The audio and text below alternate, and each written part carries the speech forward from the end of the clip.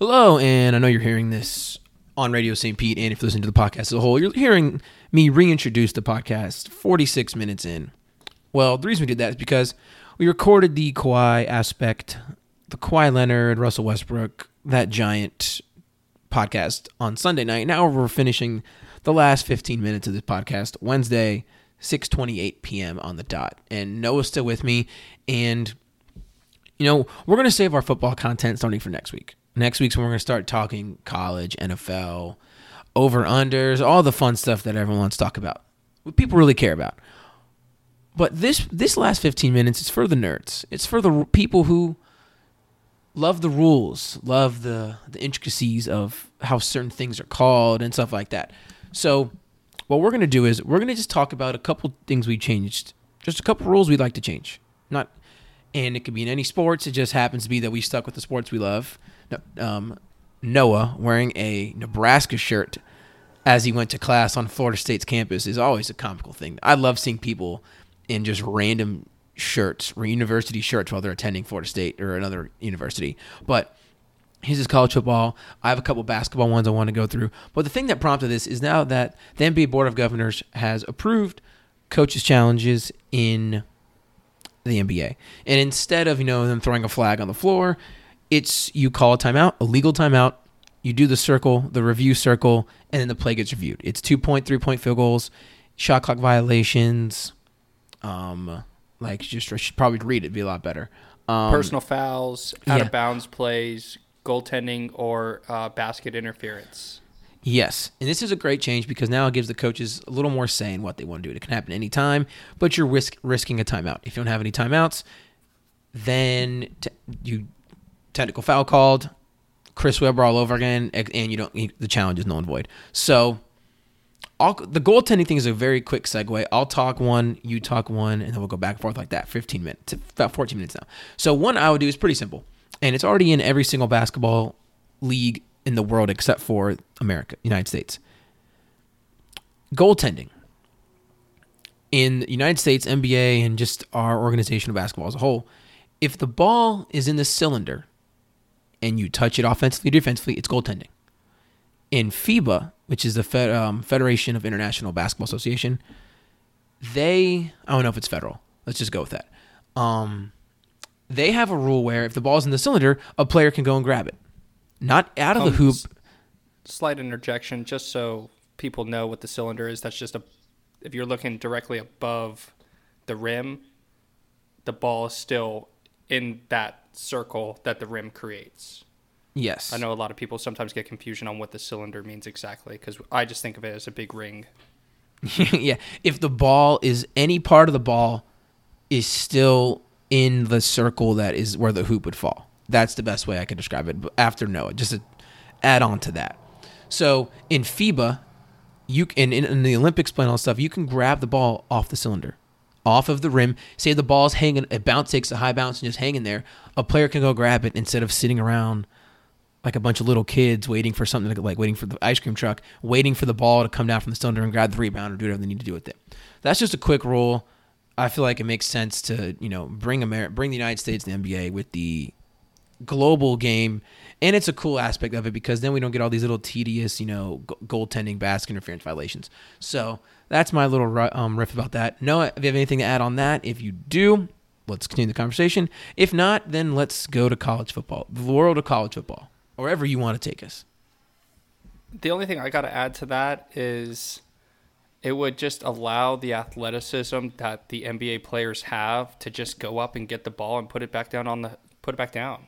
Whether it's offensively and they're putting the ball back in the hoop, and it just is like, all right, best player, smartest player that was in best position can get the rebound, and then the best athlete can try to go up and get the rebound. Because there were a lot of times this playoffs where that call kind of swung games back and forth.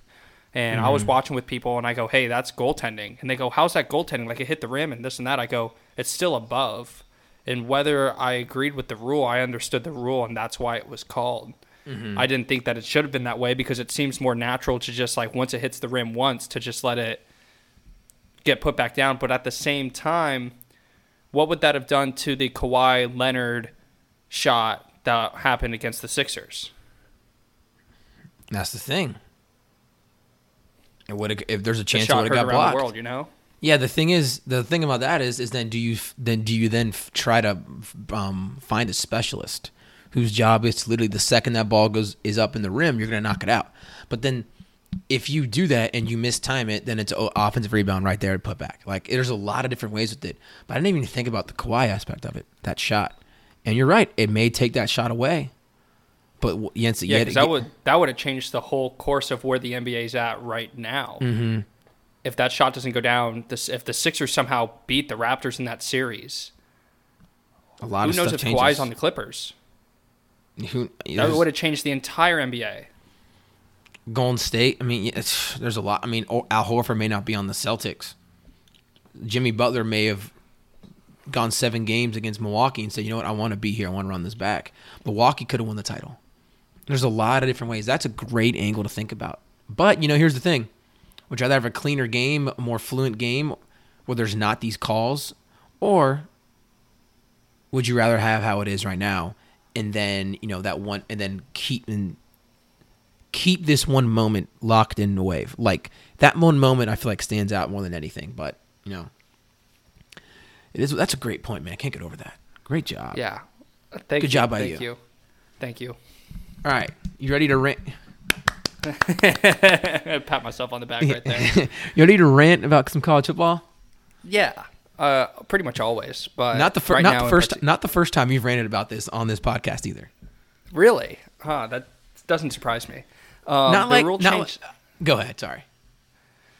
The rule change that I would go with is, okay, let me compare it to the NFL. In the NFL, for instant replay, everyone agrees that instant replay enhances the game until it draws the game out too long to where you're just like, all right, can I just watch the game or can I just play the game? Like, just let the call be what it is. But in the NFL, unless if the coaches get 2 challenges, correct? Yes. Okay. And those challenges can be used at any time except under 2 minutes. Under 2 minutes of the half, it has to go from the booth down. Yes. The other official has to call it down.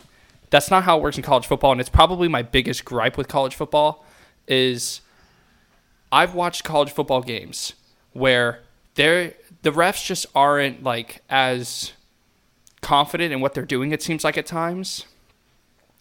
And there'll be a play. It may have been called a catch when it wasn't a catch. It may have been a fumble when it wasn't or if turnovers are different, but mainly catches that are irrelevant. Like I've seen 5-yard out routes that have been called a catch that were not a catch get sent up to that get buzzed down immediately because in college football, the coaches can they challenge? Coaches so, can right? challenge. Yeah, I think they get Yes. one challenge, and then if that's successful, then I think they get another. But there's no reason for them to challenge because everything gets reviewed anyway. Exactly, but it slows down everything, and literally everything gets reviewed. The amount of times I watch college football games, and it's been the most irrelevant 5-yard pass that does not change the course of the game in the middle of the second quarter. Like, just let the call be what it is. They only need 1 foot in bounds. If it's a turnover play, for sure, review it, because that changes the whole course of the game. But if it's just a basic play, either let it get played out or put it on the coaches to challenge the play. But there's way too much start, stop, start, stop, start, stop. And like even at FSU games when when I wasn't a trainer and I was in the stands, like I would get annoyed. I'm just like, dude, it's hot out here. I'm burning up. They don't let me bring my water bottle in because it's metal and it's liquids and all that. And I'm just like, dude, it's hot. And then we're just delaying the game another 30, 45 minutes because of stupid reviews that have no substance to the game. So if I were to change one thing, I would say make it more towards the NFL geared than how they have it now, so that it doesn't take so much time out of the game. Because NFL games, like NFL Sundays, are very consistent with their time. Mm-hmm. As in, 3 hours. Games start at 1 o'clock Eastern. They're going to be 3 hours. We're going to have the afternoon games kicking off at 4:05, 4:25, and there's going to be very little overlap unless if a game goes to overtime. But who's complaining about free football? Not me. Not Ty. But I'm complaining about prolonged football. Like, I don't want a football game to feel like a long baseball game. Mm-hmm. I want the action. Like, people go, oh, it's too long, too much time in between plays. And I go, yeah, when they're reviewing everything, I bet it feels that way. Mm-hmm. So, and then again, it would make coaches be a little bit smarter with what they do. It would force coaches to make their players play smarter instead of just being like, hey, do this, do this, do this. They might actually teach them the game a little bit more. Because there are a lot of times that they just employ these athletes out there because they're just crazy, raw athletes. Mm-hmm. But they don't truly understand the game. Yeah. So that's my biggest gripe. How much do you think that is how much do you think that has to play in with the targeting rule?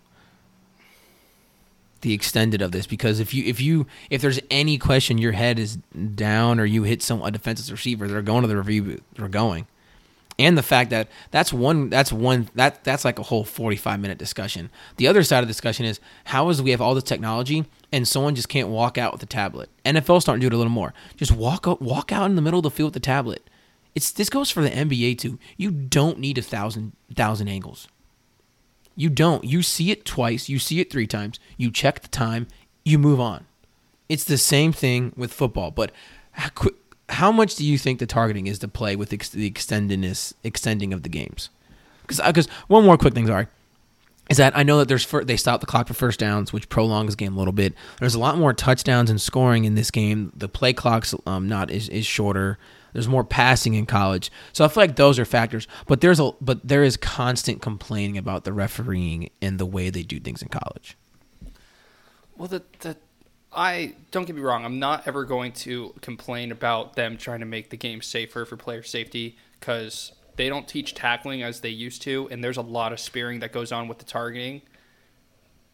But man, at some time you just got to make the call. I just hate that the targeting rule is so dumb in college football because you get called for targeting, they can't find these players like they do in the NFL. So what they do instead is if you get a targeting in the first half, okay, you're kicked out the next half.